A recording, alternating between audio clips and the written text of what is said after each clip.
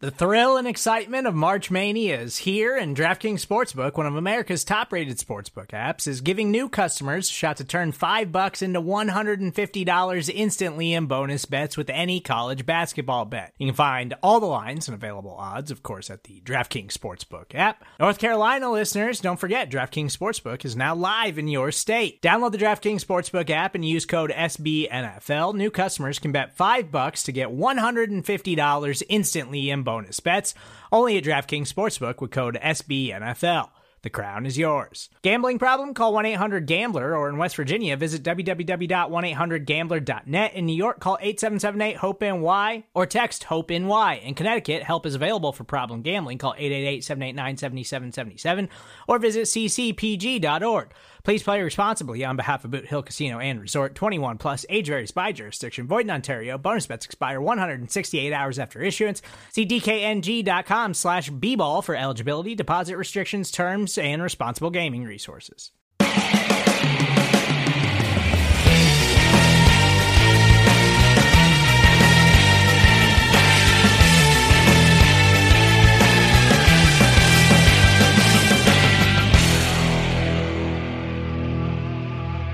Crossover time, listener questions live, Chalk Talk, Orange and Black Insider, all Bengals football, answering your questions live on the air. I am Anthony Cosenza, joined by the coach, Matt Minnick. And the coach is doing well today because he surprised me with a little bit of news right before we took the air. The coach is officially back into coaching. Yeah, the coach has been kind of retired for a little while, but you know, getting back in the swing of things with the unprecedented spring Massachusetts high school season. So yeah, looking forward to it. Well, congratulations to you, man. That's really awesome. We don't call him the coach just because we call him the coach. So congratulations to you. Sounds like a fun gig, and I know it's a unique season because of COVID, but a lot of people are trying to make it, you know, trying to squeeze in football seasons how they can, and obviously being safe. So congratulations to you, man. That's awesome. And look forward to hearing more about that as the season progresses. We're doing listener questions live. So we've got a number of different ways that you all can submit questions to us and have them answered on the air. We've got 2 live chats going, one on YouTube, one on Facebook. So please feel free to utilize those live chats to send us some questions. We've got a couple via email that we've already got queued up that we will get to, but that is the obinsider@gmail.com. You can call or text us on the OBI line, 949-542-6241. You can tweet us at BengalsOBI on Twitter. There's a comment thread on CincyJungle.com. We've got a lot of different ways for you all to reach us. So Let's get started. If you don't mind, Matt, if you're ready to go, we've got a lot kind of already teed up, and let's just kind of start with this one. Good friend of the show, Patrick Esther, says basically asking about Travion Williams. You know, a lot of us thought that he was a guy that was going to fit well in Jim Turner's blocking scheme because of the Texas A&M connection, all of that. We've now seen that Joe Mixon, he may not even play the rest of the year. We don't know yet. It sounds like he might, but who knows at this point. You've got Gio Bernard getting a lot of touches, Samaje Perine getting some, but not a lot from Travion Williams. Is this the time to maybe look at him? And why haven't they gone to that well yet? I mean, there's only so many reps, so many carries. I think Gio is really good at what he does, and I think that's pretty much what Travion does too. Now, Gio has, I believe, a year left in his contract, but I think they can get out of it reasonably inexpensively if they wanted to this offseason. I mean, I don't know if they want to, but I think they could. So it might be a good time to look at Travion because Gio is up there for what he's making compared to running backs in the league. And you've got, obviously, with what you're paying Mixon right now, too. We all love Gio, and honestly, he might be a better fit for what this offense is right now than Mixon is anyway. But that to me would be the slot. But when they drafted him and Anderson, to me it was like, okay, Anderson is Mixon's backup and Williams is Bernard's backup because they kind of fit into those two roles. And I was surprised when they drafted both of those guys and then extended both of the running backs because it definitely looked like they were planning on replacing one of them. So I don't know. I think he's just a little too much like Gio. But now that we've got less riding on protecting the quarterback, because we already screwed that up, it wouldn't hurt. Let's see what Travion Williams can do, especially in pass protection, because, again, that's what Gio does really well. And Travion Williams, that might be the only time I've ever watched college film and been like, wow, this guy is good in pass protection. And with the Jim Turner connection, like, the O-line coach was pushing the guy, for those reasons. So, I definitely think that they should get him in there and more carries, but I'd love to see him on some passing downs too. I'm glad you brought up Rodney Anderson. We tend to kind of forget about him because he's not on the roster anymore. But man, would this be just a great time to see him if he was healthy, be able to play? He in that preseason last year just flashed a bunch before he ended up unfortunately getting that same knee injury. And I don't know if his football career will ever get back on track. I hope so, but gosh, that would have been a nice weapon to have right now, given the Mixon injury. But I think, why not? Why not give him a look, or give him more? Why not? What do you have to lose at this point? And you look at Gio's stats in terms of, we all know what Gio brings, but the last few games, Matt, 30 yards on the ground, 32 yards on the ground, 18 yards on the ground, 30 yards on the ground, and then you had 62 against the Titans, and then another 37 against the Browns. These are the numbers basically since Mixon has been nursing that injury, right? So, there's nothing really there. The Titans game was a nice showing, but, there's not a ton there where you say, it's not like Gio's stringing together 100-yard game after 100-yard game. It's just kind of like, well, why not? What do you have to lose at this point to give Williams some touches? I do think, to your point about Gio's contract, if Zach Taylor does stick around next year and even much of his staff, I think that we're going to see a lot of these Marvin guys probably not be here anymore. I think we're seeing Geno Atkins' salary probably be shed from the books to potentially make some moves, maybe at offensive line, maybe Gio's contract, even though it's not huge, it still is a veteran running back contract. So maybe you see that one get cut loose and a couple of others. So we may see yet again another very different looking roster than one from just a couple of years ago next year. Honestly, I think that's kind of their problem right now. And like, I get it. Like, I think Zach wanted to make things work with everybody. And I think there's a number of guys around that it's just not going to work with. And they've held on to him for too long, and it's not really benefiting anybody right now. So, for whatever reasons, I would agree. I think a lot of those guys, I think you're going to see probably Geno, probably a Sean Williams, a lot of these guys that were from the Marvin era, definitely moving on.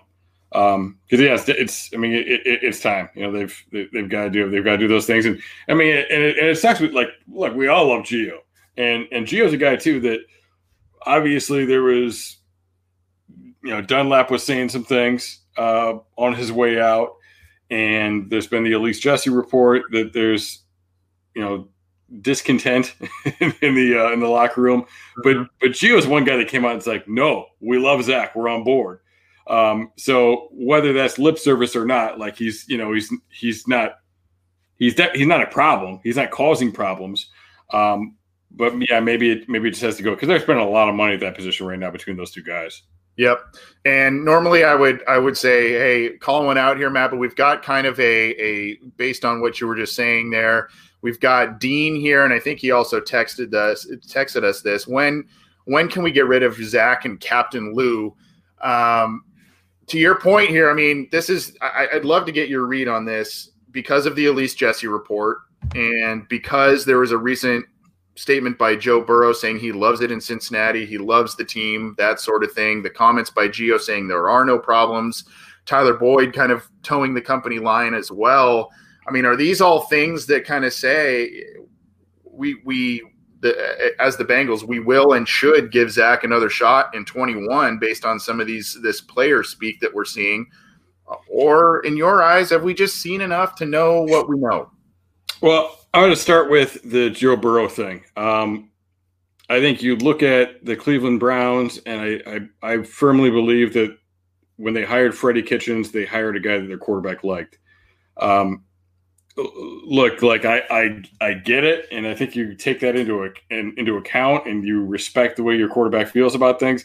But in particular, when we're talking about a second-year guy, like you're in charge of a multi-million-dollar, franchise business here.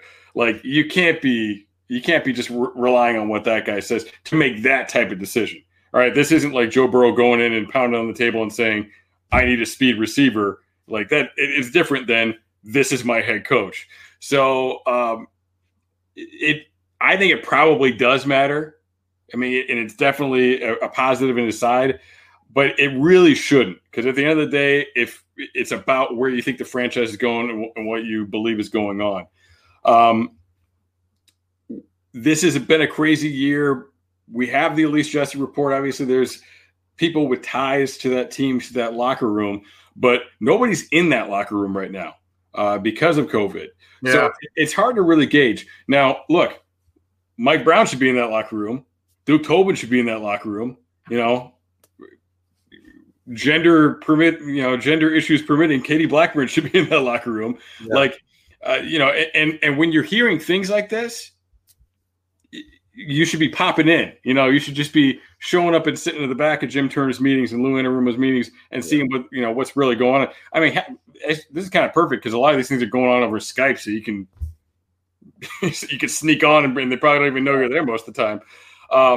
So I think those things are a concern, but at the end of the day, sometimes you're not treating people right, and it's a problem. And sometimes people aren't getting what they want, and you aren't doing things the way you want them to do them, and they become a problem for that reason. And maybe you're not really doing anything differently than the last guy did, but because they have their opinions. I mean, I think anybody that's been through a changing situation at work, seeing a new boss come in, like you've seen that situation played out with you or your coworkers where somebody just wasn't on board. So I don't know. I mean, I can't say that it's one or the other because, again, you have to be there. And that's what I think it comes down to is they have to be in those situations and know what's going on. There's definitely issues. There definitely needs to be some changes going on. How is Zach as a head coach? A lot of those things are really tough to see. But game management is something you can see.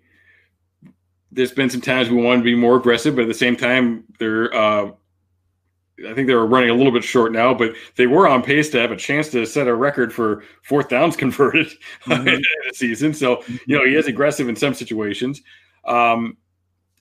As an offensive coordinator, you look at some of the situational issues he's had. So that's definitely a concern there. But yeah, I mean, it comes down to what changes are you going to make? What are you going to do? I don't think Zach's going anywhere. I think he's going to get another year. I think Lou might too. I think that depends on how much the locker room feels about that. I did a poll on Twitter the other day, basically asking, do you think this defense gives good effort on every play? And I think it was like 79% of people that took the poll thought they gave good effort. And I tend to agree. And that's what makes me wonder about the Lou stuff is, look, I get they're professionals and they're playing for the contract and they're playing for the next job, but at the same time, they're human beings. And again, if you've ever not liked your boss, which is probably all of us at some point, you probably didn't work that hard all the time when in that situation. So I don't know. And honestly, I think that they're so deficient on that side of the ball in terms of what they have in terms of pass rushers, and they really haven't had a cornerback too. Darius Phillips is okay.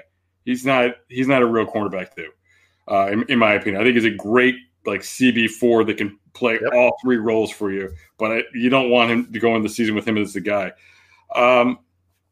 So I don't know. I think he has still been a little bit shortchanged. We thought they fixed all those problems, but then you didn't have Trey and you don't have Reader and Carlos Dunlap didn't produce anything for you. So at the end of the day, you didn't really get much but a couple of young linebackers any different on that side of the ball. Now you take the next step. We say, well, if they're not going to fire Zach, they're going to fire Lou. Well, if they're not going to fire Lou, you're not getting pass rush. Maybe it's Nick Eason. Al Golden was responsible for third downs and blitz packages.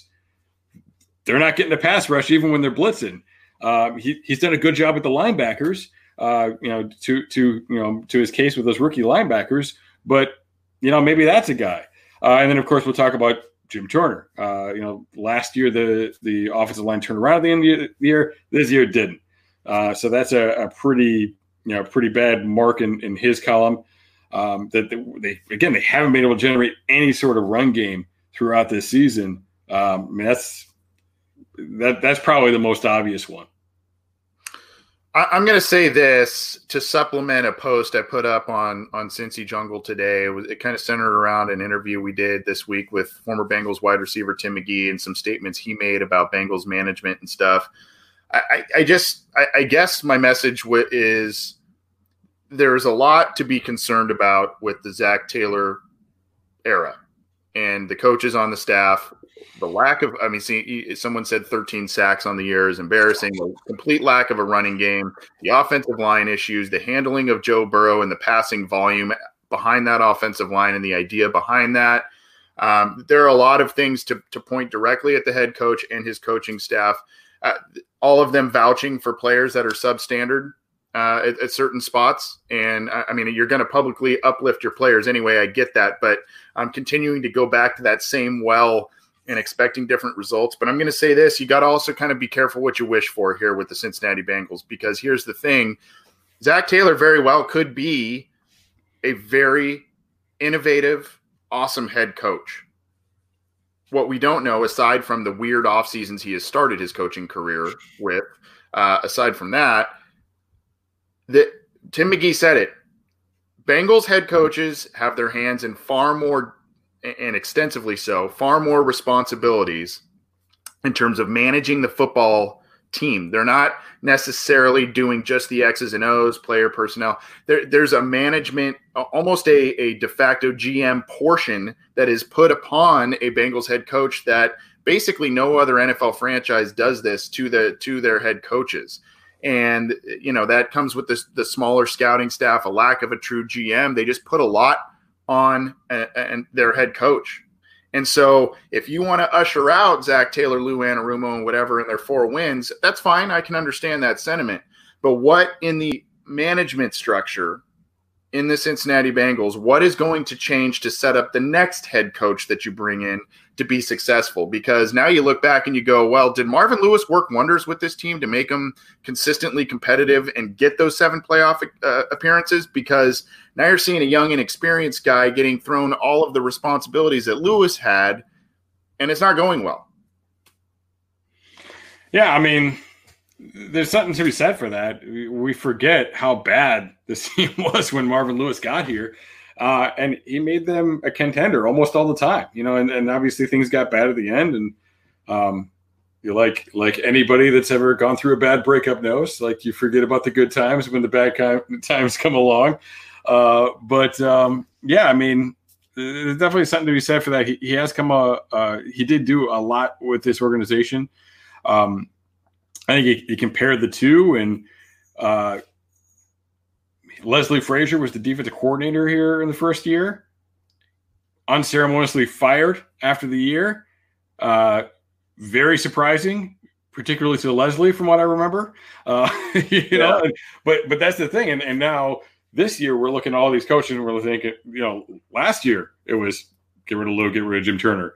And now this year again. So, the fact that he was willing to pull that trigger and to make some more moves than what Zach has done. That's definitely something that has an impact as well. But that's a good question. Like, at what point do you make some changes? Yeah. Do you promote Duke and hire somebody else to his position? Do you hire somebody above Duke? Do you clean house in the front office? I personally like I get the idea of adding a GM. I don't think more scouts are necessarily better scouts. I've never been a fan of you got to have more heads in the room. No, like you have to have the right voices, not more voices in the room, because too many voices is a big time problem. If you don't, especially if you don't know how to sort them out. So that that's something I would look at and consider too. Is just kind of how that breaks down. I honestly don't like, because he's not the GM. There's something so ambiguous about the Bengals, and I kind of love it as a coach because I don't want to tell people anything either. I used to go to coaching clinics and I wouldn't say a word and I would just listen and I would just people would tell me everything they were doing the next year. But if you look at the Bengals, like we'll take for an example. People have said Zach needs to give up play calling duties and give it to Callahan. We don't know what Callahan does. Right. Like he might be calling the third downs already. Like he might be calling red zone already. And then, when people like me are complaining about situational football, that might not even be Zach. Like, but we have no idea because they don't like to tell us those things, which like, again, I wouldn't tell us either. And it's the same sort of thing with Duke. He's not the GM. So obviously in terms of scouting and the caliber of players they're bringing in, that's heavily on him. But is it him that's spending money? Is it Katie that's spending money? Is it Mike Brown that's spending money? Like we don't really know. So it's kind of interesting, and like I don't know, it's probably by design that they set it up so you can't really blame anybody because you can't really be sure who's responsible.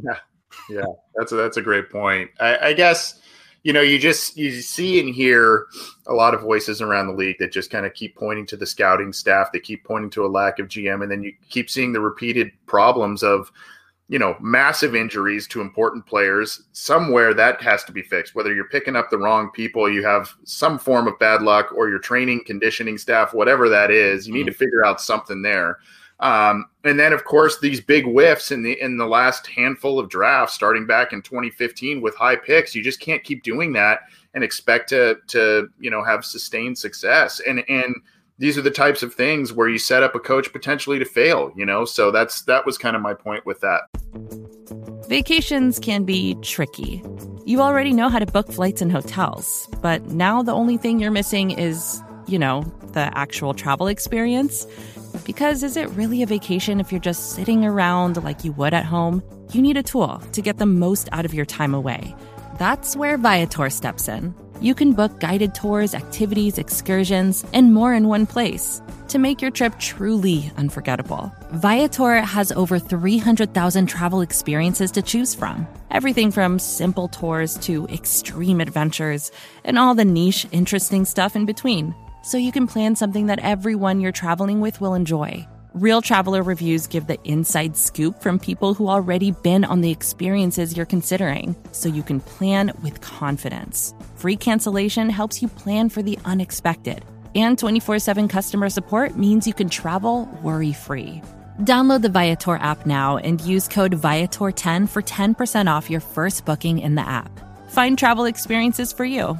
Do more with Viator. Support for this show comes from Sylvan Learning. As a parent, you want your child to have every opportunity, but giving them the tools they need to tackle every challenge, that takes a team. Now more than ever, educational support tailored exactly to what your child needs can make all the difference. That's why parents have trusted Sylvan Learning for 45 years as the ultimate teammate in their child's educational journey, instilling in them a love for learning and a passion for reaching the next level. And Sylvan's Insight Assessment can identify gaps in learning and areas that could be of concern for your child.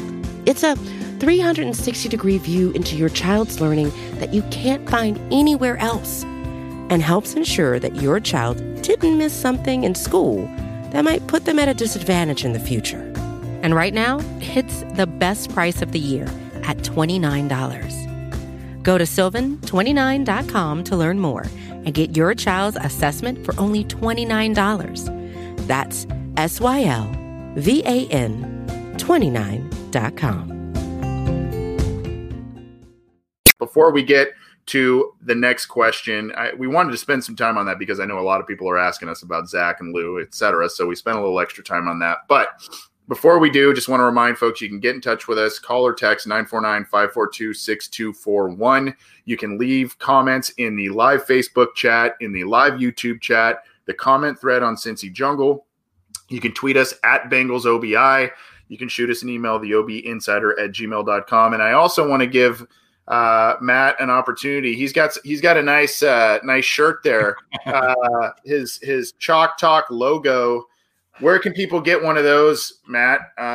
Growing the brand, my friend. Where can people get one? You can get these through TeePublic. If you go to my Twitter at Coach Minnick, so Coach with an H, Minnick with an H. There's a link up top, and there's all kinds of stuff on there. There's T-shirts. Last time they've been having a bunch of sales with holiday season and everything. I think that this T-shirt was like $14 last time I looked, nice. Which is marked down pretty significantly. But they got hoodies, they got coffee mugs, travel coffee mugs, cell phone covers, all kinds of stuff. That's at Coach Minnick on Twitter.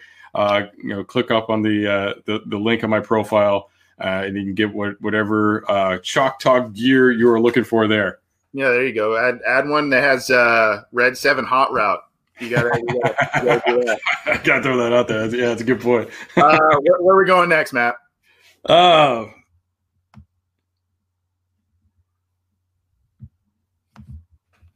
New kicker. Okay. There actually was a report on this that the Bengals actually are concerned about the kicking situation.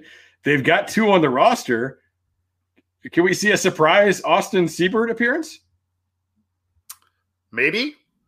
This is the thing with me about when people are like, and I respect the heck out of Darren Simmons and what he has done as a special teams coach, because if you remember, I don't know if you remember 2002 and before, the Al Roberts special teams era. If you remember that, remember was it Travis Dorsch? Remember that, the guy that was the kicker punter?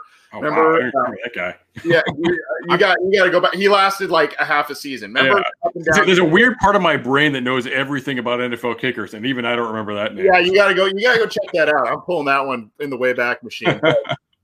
Neil Rackers, he was a mess when he was in Cincinnati, but he ended up having a solid career afterwards. Great tackler, though. Yes, he was a tough guy. The snapping issues, but Brad St. Louis kind of steadied it for a little while. Then he had issues that have caused them now to go to Clark Harris, and he's been a Pro Bowler. But look, my one thing with Darren Simmons is, he sticks with kickers that, at some point they show a propensity to not make a lot of clutch kicks. Shane Graham was a highly successful guy, missed a couple of really big kicks for this team in playoff games or to set him up for playoffs. You can go. And they actually let him go for that reason. Yeah. It took him a while, but yeah. It's funny because we all hate Bullock. We all hate on Bullock, but Bullock is actually a pretty good kicker when it's not that important. Right. Exactly. He's missing the key kicks. So and they've done that in the past. They've shown that they'll move on from a guy like that. Yeah, and then Mr. Andy Steve talks about Jake Elliott. That decision there, Jake Elliott's been a pretty good kicker for the Eagles. He's had a little bit of struggles, but he's been hitting longer kicks. So that's been my one thing with Darren Simmons, where I go, what do you want to do with the kicker? I don't think that they really make a move necessarily yet for a new kicker right now, but maybe that's something they look at next year. I don't know about you. I mean, it'd be nice if you can bring more people into camp and you can, have a tryout besides the one guy that they had. He kind of been around in the past anyway. Yeah. So I mean that'll help a little bit too, but I don't know. It's definitely been frustrating. The Jake Elliott thing. I mean, that's another thing too. Like I would assume that they let Darren make that decision. But we don't really know who makes those decisions at the end of the day. Yeah. And I thought that they both looked pretty good that preseason. But to me, you always go with the kid because the kids get better. This is what I like to call it I'm going to call it the American Idol rule. Okay. Because when you look at these singing shows, like those 14-year-old kids always end up being way better at the end of the competition when they get practice. All right. So it's the same thing with kickers, man. The kids get better. Randy Bullock, we knew who he was. He bounced around the NFL, and he had good moments. He had bad moments. He's been with some other teams. We pretty much knew that. Now I think Jake has had his ups and downs with Philadelphia. He had some highlights right away when I got the ring, which we all remember. But obviously, things aren't going great for them anymore. But yeah, I mean, yeah, Super Bowl rookie year. But and he kicked like a 64-yarder like early in that season. It was a game winner too. Yeah, it was just like, which I get it. It pissed me off too. Yeah. But yeah, I mean. Yeah, at a certain point, you got to be able to do something about that, and bring those guys in and figure it out. And Darren was a punter by trade, but obviously you've got to be able to train and develop kickers in that job as well. And I think kind of to dispute my own point, I guess, about kickers and Darren Simmons. I think what he realizes probably as a punter, the value of kind of that battery system on special teams when it comes to field goal, snapper to punter to field goal kicker, that having that continuity and those guys that know each other well, I think that he values that, and rightfully so, because for the most part, the snapping issues have been non-existent as they were before his tenure. The special teams has really solidified from pre-Darren Simmons. I guess I'm just kind of nitpicking on some of the things, and I have a lot of respect for what he's done. Oh yeah, I mean that group has been great, and it was something that would be talked about a lot more if this team was winning football games in other ways. But right, I mean, yeah, overall they've been really good. Mike Thomas was a little early. Get over it. Yeah. I mean, that's a situation too. Like people have asked me, why was Mike Thomas in? And look, it was Brandon Wilson and it was Stanley Morgan Jr. And Wilson got tight. His backup was probably Darius Phillips that wasn't playing because he was sick. You know what I mean? Like, man, how many guys are you working out at gunner? You know, you know what I mean? So it gets tough with those special teams things. That's what we don't always think about with injuries, is how much it affects those sorts of roles and kind of the rollover effect of some of those injuries. Did you pull one up a second ago? I saw you kind of pull another. Somebody said your Dorsch guy was a draft pick. So okay. I got one here from 513. What's the deal with it's a text message. What's the deal with the Bengals staff not sharing info on Clint Bowling, Cordy Glenn, AJ Green, Geno Atkins, Joe Mixon? How can we expect Burrow to return for opening day? I still, even though I think Zach overhauled the conditioning staff or the strength and conditioning part when he came in, I still have real hesitations about this medical staff, Matt. They seem to, I don't know if mishandle is or misdiagnose is the right terms to use there, but guys are out for longer periods of time than we expect.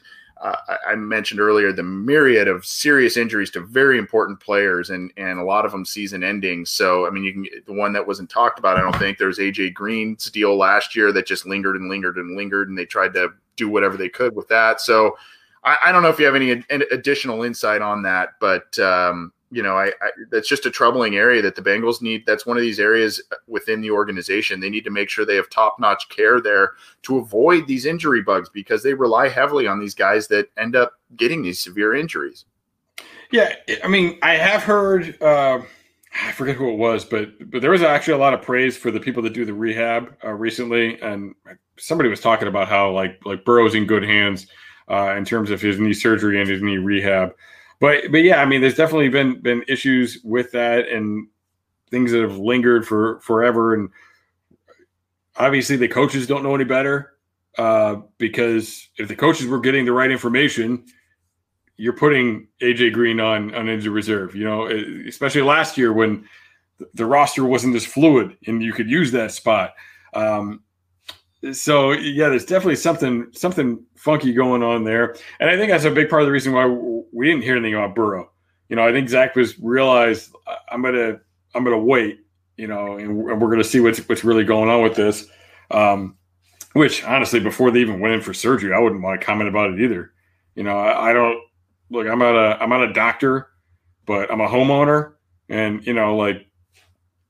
if you take your toilet apart or your sink apart or something, you don't really know what you're facing until you open that thing up. And I would imagine it needs at least something like that. Like, you do an MRI and stuff, but I want to get my hands in there before I started really talking about, long-term effects. I mean, Maybe a stupid analogy, but oh, good one. And look, these aren't things we were talking. We weren't heavily criticizing this in 2014, 2015 when this team was winning games. When you're losing games, you have 4 wins and a tie in the last 2 seasons.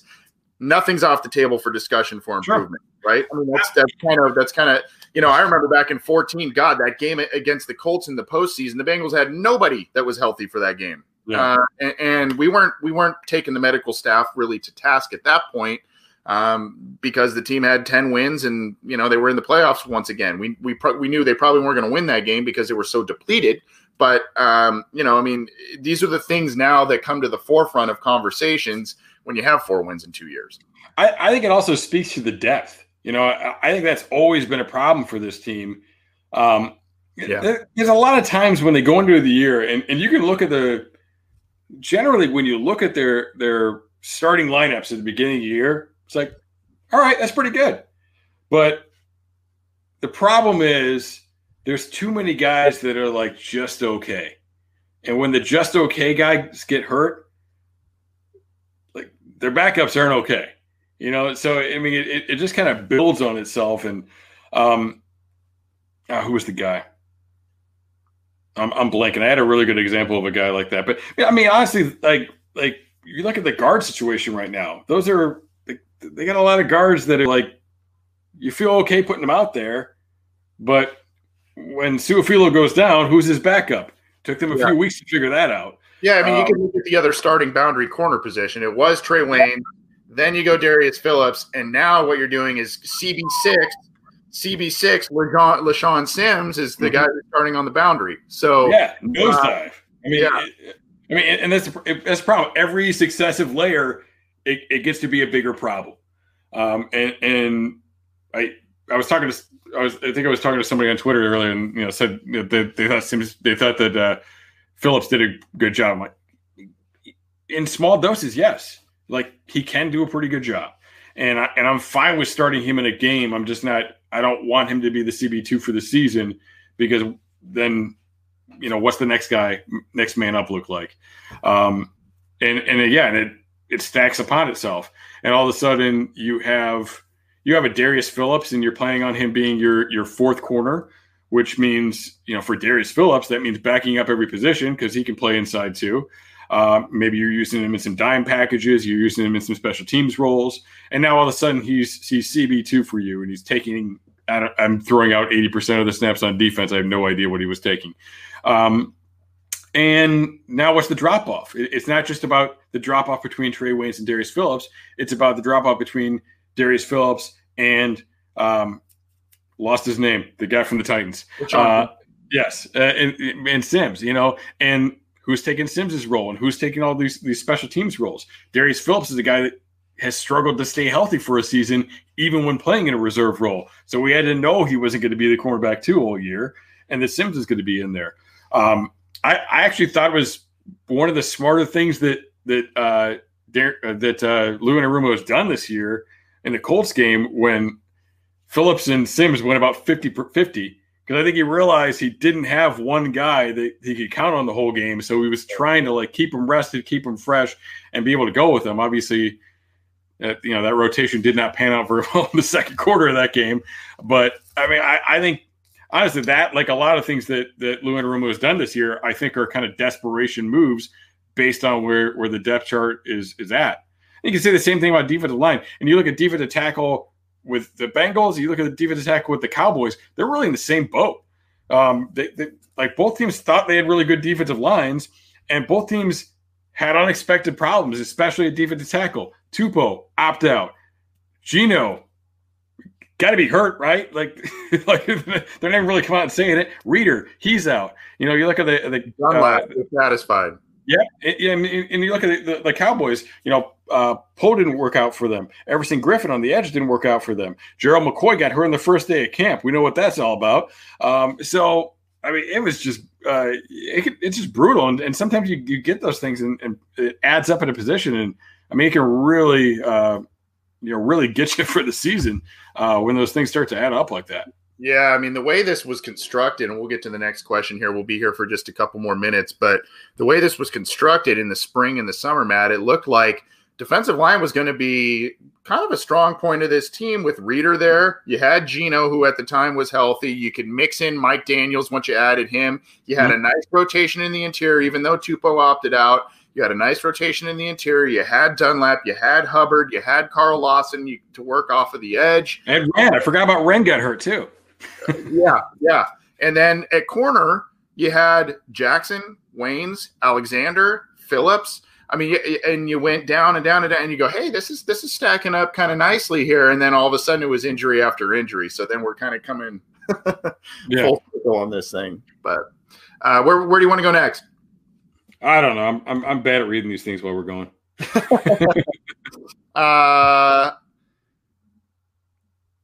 Let's go. We had an email. You have a couple emails that we maybe want to get to here. There's one about Jason in Germany. It's cool that a guy in Germany listens to us, by the way. Yeah. Talking about Marvin Lewis coming in, returning to a role as a GM or some sort of position like that with the Bengals. I mean, Jason talked about how the Browns and the Blackburns trusted Marvin. There was a really good relationship. Obviously, he wouldn't have been there for 16 years if that's the case. And he was, if you ask Tim McGee, if you ask Takeo Spikes, if you ask anybody we have talked to, and we mentioned Marvin Lewis, that, they all say Marvin brought modernity, if to use a term, a modern age to the Cincinnati Bengals. And maybe in that role, he could potentially do the same and bring the Bengals back to respectability. Number one, I don't think Marvin's coming back to Cincinnati in any capacity personally. Number two, I think it may not be just the best idea for the Bengals to go crawling back to Lewis. I don't know. But and we've never seen Marvin Lewis. I mean, I mentioned earlier, head coaches kind of act as a little bit of a assistant GM or something like that with the Cincinnati Bengals, but we've never really seen Marvin in a true only front office capacity. Has done a little bit of stuff at ASU, but that's just my thoughts. What are your thoughts about Lewis returning to the Bengals in any kind of capacity, Matt? Well, there was a report, I think it was from Daniel Jeremiah, that Marvin is getting a lot of head coach buzz. Yeah. And I'm here for it. Like, I don't think you can't go back. No. He hasn't been gone for long enough, and it's not like it was an internal hire. I think they're trying to go a different direction here, and just like the Dunlap thing, it's not better or worse. It's just different. I don't think it works for him here. But yeah, I think teams should talk to him. I think the Texans and whoever else has jobs, I think they should bring him in. I think they should talk to him. And look, he took a team that was nothing. I mean, like the 90s were so bad. Like, and we forget how awful that was, and now we're reliving it. Hopefully not for as long, but like they were always competitive in the 2000s. They were always competitive with Marvin. And it's not just about 5 years straight in the playoffs. Like before that, like they had some good years. They put some stuff together. He was always able to bring in good assistant coaches, like three really good offensive coordinators in a row at one point. And I mean, at some point things fell off, things changed. And I think there were some, inklings of that beforehand, but yeah, I think he should be in the NFL. If I'm looking for a head coach or a defensive coordinator and I'm not the Bengals, I would talk to him. But it doesn't make sense for the Bengals. The only way for me it would make sense is if you're going totally anti-Zach Taylor and you're like, nope, this isn't working. We got to go back. And you're bringing in Zimmer and with Marvin running the show. Somebody said that an all-star cast or something. Yeah. At least that works to me. I wouldn't do that. I think it's good that we're moving on.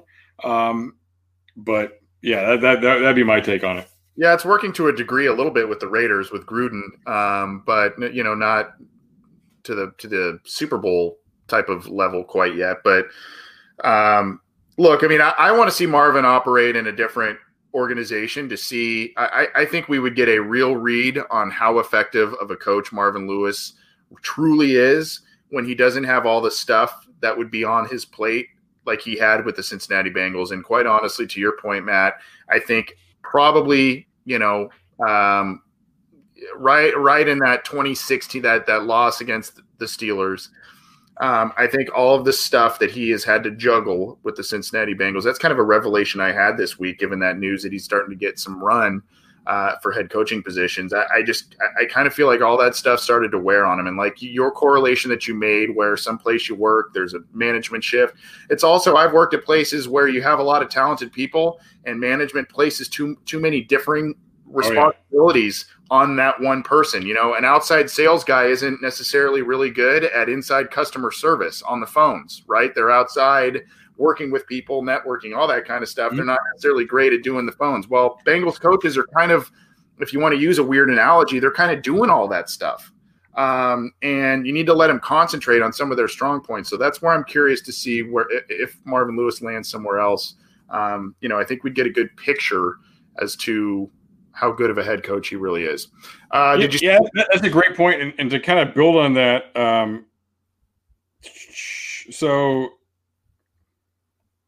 crap. Sorry, I was trying to pull something up. I was trying to throw out an exact number, but even just coaching, I got burned out from coaching. That's why I retired for a while there. And NFL coaching in particular, I'm trying to look it up here, but Dick Vermeil, that guy was gone for almost 2 decades, something like that, like 15 years or something, between the Eagles and the Rams. And that dude was living the good life on a vineyard, just chill for during that time. So honestly, I think these guys are better off taking a few years off and coming back. And I think even under normal circumstances, it can burn you out pretty good. Yep. You see another one or two in here that you want to get to? Anything piquing your interest that we didn't get to yet?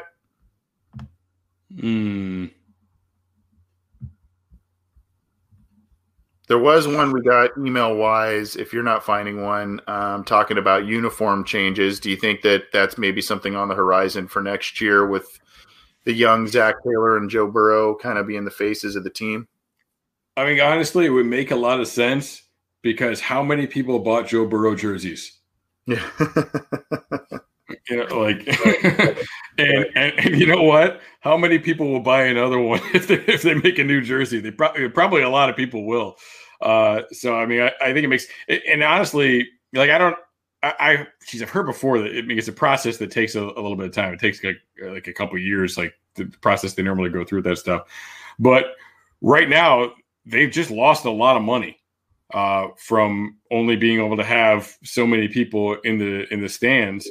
And the concessions and all those sort of things. So, a rebrand just to generate a little bit of cash flow would be a very smart business move for them right now. I mean, honestly, I think a lot of teams probably you're going to know who the smart teams were because I think the really smart business teams probably thought about that in August, and we're probably going to, if not in 2021, we'll be seeing them in 2022.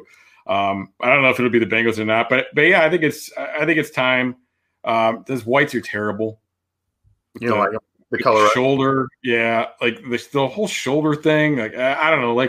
The Bills had done that before, and I didn't think it worked for them either. The Bills have long since moved on from it, but those color rushes are awesome. But yeah, I mean, yeah, I'd definitely like to see them do something a little bit different.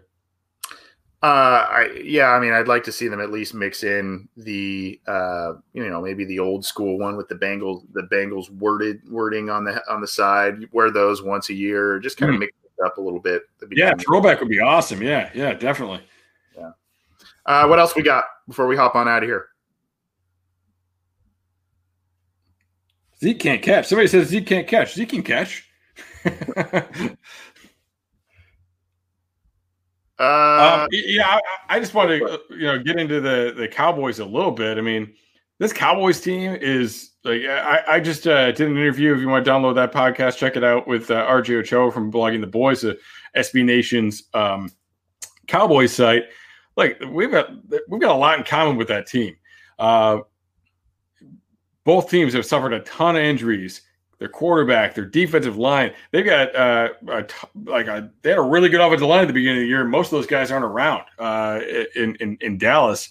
So things are kind of adding up. They both have head coaches that the fan base definitely doesn't trust, and there's questions whether or not the players trust them. So I mean, this is going to be really interesting. It's not just the Andy Dalton Bowl. It's not just the Penn Bowl for the third overall pick, perhaps.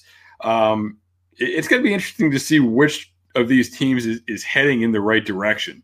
Because I really think that says it strongly. I mean, you can make a case that at least offensively in the skill positions, they are in a better position than the Bengals are in Dallas.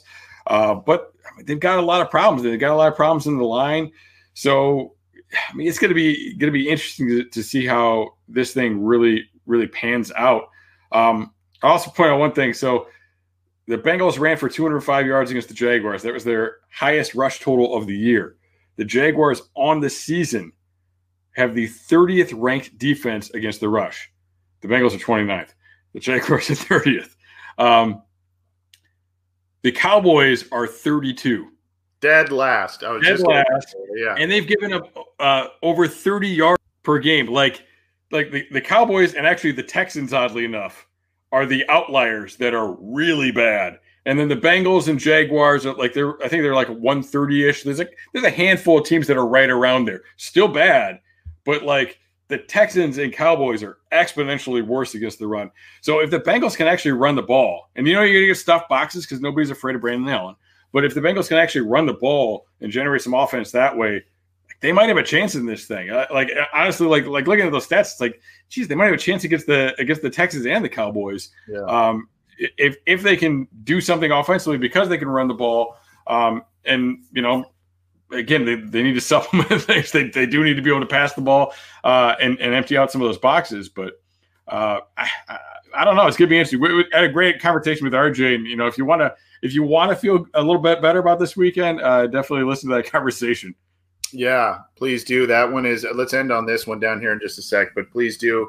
And all of our audio content is on your favorite streaming platform, iTunes, Stitcher, Spotify, Google Play, Megaphone, iHeartRadio, all that stuff. So go check it out. Download the Cincy Jungle podcast channel, Matt's Chalk Talk episodes, the Orange and Black Insider episodes, and Orange is the New Black by Ace and Zim are all on there. Do us a favor, too, especially on iTunes.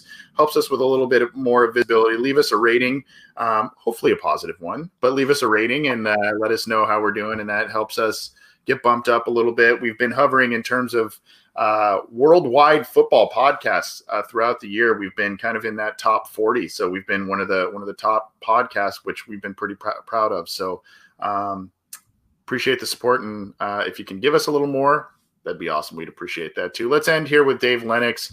We talked a little bit, you and I did before going on the air, Matt, about Penei Sewell and, a couple of other guys, if we get the third overall pick, you talked about potentially the Bengals getting 2 more wins here based on a couple of these games coming up. How far back would you be willing to trade to add capital? I think it's also, this could take up an entire podcast episode probably, but do you trust the Bengals to move back and get out of range where these blue chip marquee players are, given the lack of resources we've talked a lot about on this Listener Questions Live episode here? I mean, it's almost kind of like, well, they seem to do best and have the best yields when they have these really high picks and these great players kind of fall in their laps. When they get outside of the top 10, when they get into the 20s, yeah, I mean, there's some nice classes in there. 2012 was a really nice class for this team. But, I mean, there are times, if I go back to 2015, they're in the 20s and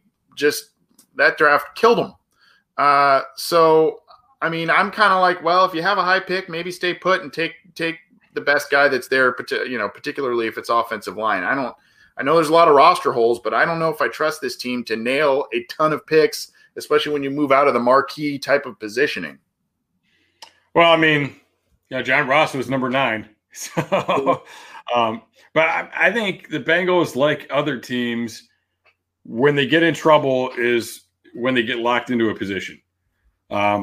So that to me, I think you draft the best available player. They took a lot of heat over waiting as long as they did to draft a tackle in this year's draft.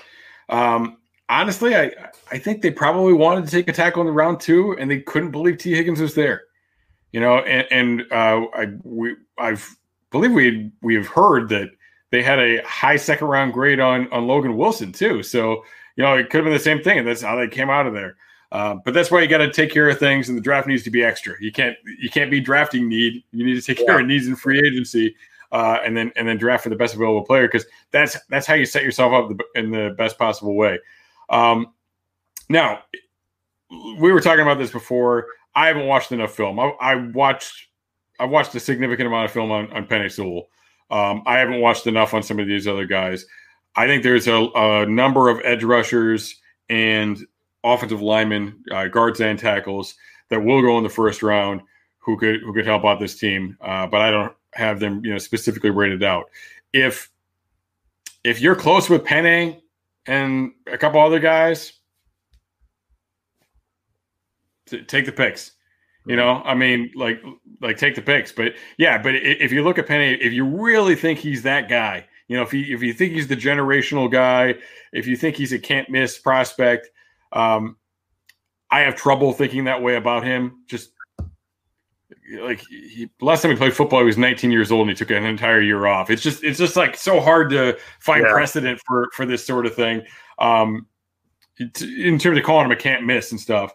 But if you think he's that guy, take him. Take him. Protect your asset. Jonah Williams already plays left tackle. Don't care. Figure that problem out later. One of them can play right. I don't really care. We'll get into that debate later, I'm sure. But honestly, whoever can figure out how to play the other spot better, I'm fine by it. And guess what? That guy's going to have to block TJ Watt twice a year. So I don't really think it's left tackle is much more valuable than right tackle when you see TJ Watt twice a year anyway. And check out Matt's Twitter handle. I think you also put a Cincy Jungle post up on Penei Sewell, just kind of doing some film review and whatnot. Yep. His tape is phenomenal. I mean, his tape it's ridiculous. The dude's a freak athlete. I mean, it's pretty crazy how athletic he is. And honestly, I would have loved to see him play this year because there's a lot of little things. But if you watch his games early in the year in 2019, and then you watch him playing in the Rose Bowl, there were some big steps that were taken even in a small amount of time there. But just the way he moves, man, he's just a freak athlete, and the Bengals love these guys that can move around well. I think Jonah's got incredible feet too. That's something that we really liked about him. That's something that we really like about Hakeem. How good he is, how smooth he is with his feet. So, he would be an exciting guy to go for. Absolutely. But like we said, we'll look at the other guys. I think both lines need a lot of work right now. Yeah, it's just that year off. I guess we'll end on this one because this one's specifically directed to you, Matt. Brian in Iowa, how well do the Bengals execute the basics right now and or fundamentals? Mm-hmm. You being Coach Minnick, what are you seeing on that front? That's it's a broad question. And shout out to Iowa. I actually grew up in Minnesota, believe it or not. Yeah. So, about 20 minutes from the Iowa border. Played semi-pro with a little team called the Esterville Raiders, which is not bragging because it was not a good thing. Sorry, Brian, if you play for the Esterville Raiders. But anyway, I mean, if we look at things, the tackling was awful at the beginning of the year. It was awful, especially in that Browns game. I think it's gotten a lot better. Jesse Bates is still not a good tackler, but I think overall it's gotten a lot better. I think they've drafted some guys that are real good. Logan Wilson is a very strong tackler. Honestly, I think William Jackson might be the best tackler they've got right now. I think he's been very, very impressive, especially for a cornerback. Defensively, the thing I think they don't do well is getting off of blocks. And that's what really bugs me about our defensive line. And I mean, I don't want to, I'm not around all the time. I'm not in it. So I don't know what the thought is. Part of me thinks it's Nick Eason, who's got a pretty strong track record coming from the Texans and everything. But there are times when they're getting pushed into the pocket, but they just don't come off the blocks. And there's a play with where Carlos like just jumped up into the air against the Eagles, and it was just like, just throw a rip, put a move on this guy. So I would say I think their tackling has gotten a lot better. I think a big problem that the defensive line has is disengaging from blocks, whether it be in pass pro or even to some extent. I think they've gotten better in the run game, but even to some extent, getting off of blocks to make plays in the running game. Blocking kind of goes without saying. Not a strong suit. This offensive line needs a lot of work, both run blocking, pass blocking. I think that Drew Sample has gotten a lot better this year. Yeah, he has. And like, look, we've seen more in the pass game, but I think he's a really good blocker now. He's what he was supposed to be. He's become that over the course of the year, and in pass protection too. I think he's been pretty impressive as a blocker. There've been games where they had too many drops, so I guess you could probably say that might be a little bit of an issue with some of the receivers. That's been the minority of the time. And honestly, I think it was I think it might be kind of a bright light sort of situation. That I believe that was like against the Steelers, and they really weren't helping Burrow out. They had a couple of drops in there. So yeah, they could. At the end of the day, it comes down to blocking and tackling. I think they've gotten better at tackling, and I think they definitely need to get better at blocking. Yeah, I guess it's a question of how much of the errors and issues are just a lack of talent in the injuries, and how much of it are the mental mistakes, right? I see mental mistakes from similar players, but I agree with you that the tackling has greatly improved, and I think the investment at linebacker has really helped that issue, and actually some of the corners that they brought in, they really emphasized tackling. So I do think tackling has improved for a good part. And you talk about like when you're talking about the mental aspect too, I think you say the same thing there for the corners. That I think that might be why Dre's not here, because there were times last year when you saw coverages and literally like me and you and John Sheeran would be sitting here going, I don't even know what this is supposed to be. Right. You're not seeing that anymore. And look, people don't love seeing defensive tackles drop into coverage. I get it. But the Patriots did it last night. But yeah, like now things seem to make sense. So I think they've taken that step. I think the coaching has improved in that way. Maybe that's Steven Jackson, the new corners coach. Maybe he's communicating things a little bit better. Maybe he's more on the same page with Lou than his predecessor was. But yeah, I'm sorry. I just wanted to add on that point. No, it's good. And, and that's where the entire coaching change debate kind of goes round and round, because there's so many issues that were outside of Zach Taylor's control over the past two off seasons, his first as an NFL head coach. There are a lot of decisions and other things that he made staff wise, et cetera, that are real indictments against his coaching prowess. But you also look at, again, to the question here, it's just kind of like, well, we're seeing some good signs, but we're also seeing a really depleted roster with bad signs. So it's kind of like it's really hard to put, for me at least, a real evaluation on some of these things. And I think that may be kind of a sticking point with Bengals management when it comes time to make a decision on the coaching staff and what they do moving forward.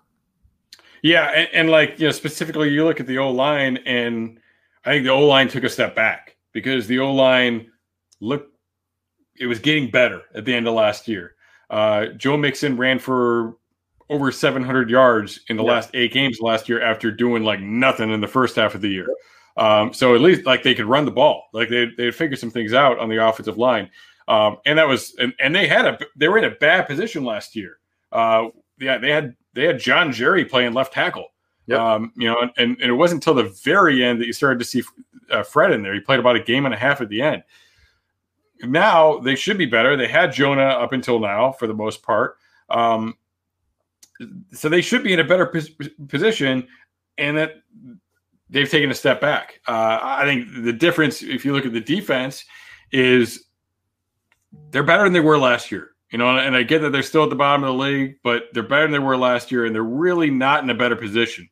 They should have been, and preseason, I talked about this as being Lou's got to put up now because he's got Trey Waynes, he's got GJ Reeder, he's got Josh Bynes. They spent a lot of money, but he doesn't have Reeder, and he ended up not having Carlos, whether that was his fault or what the situation there was.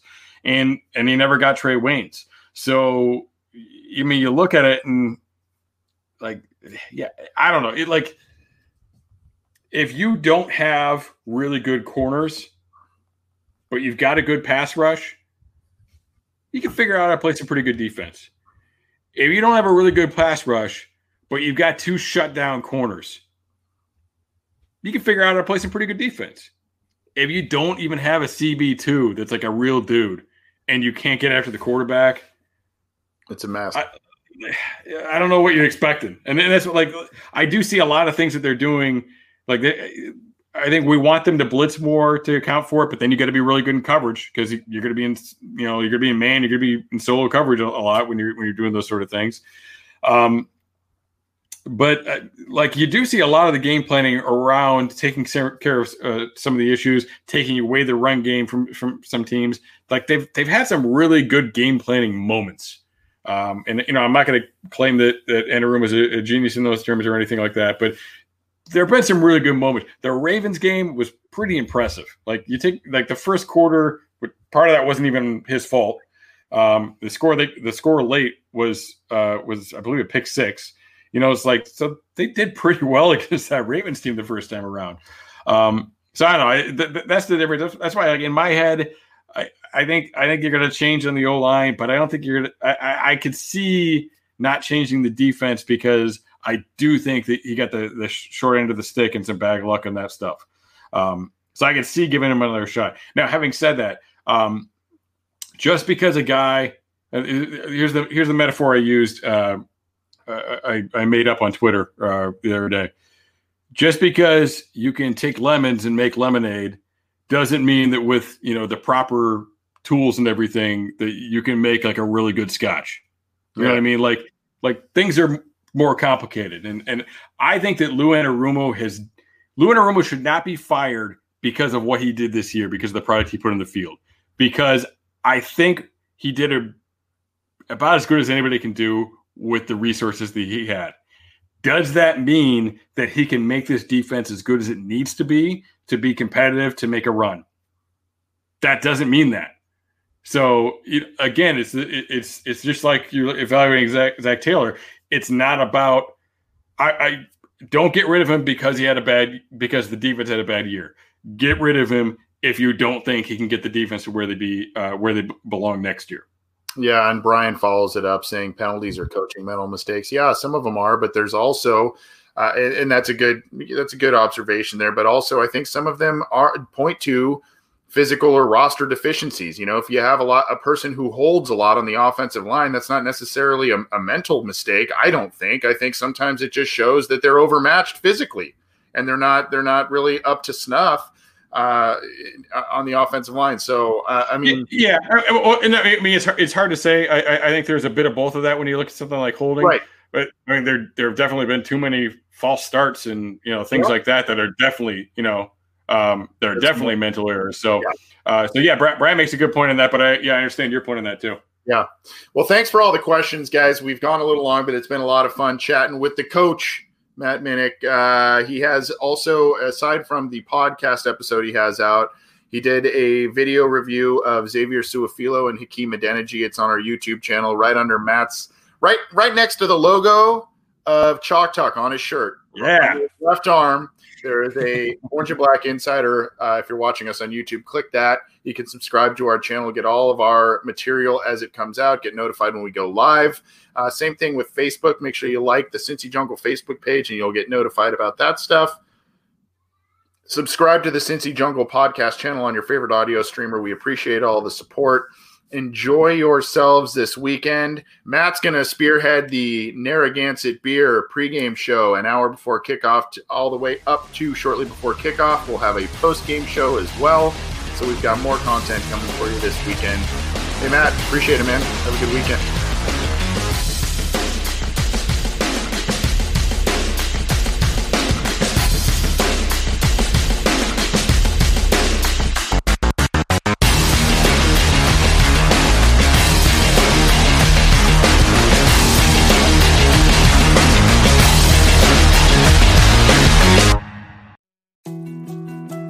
more to-dos, less time, and an infinite number of tools to keep track of.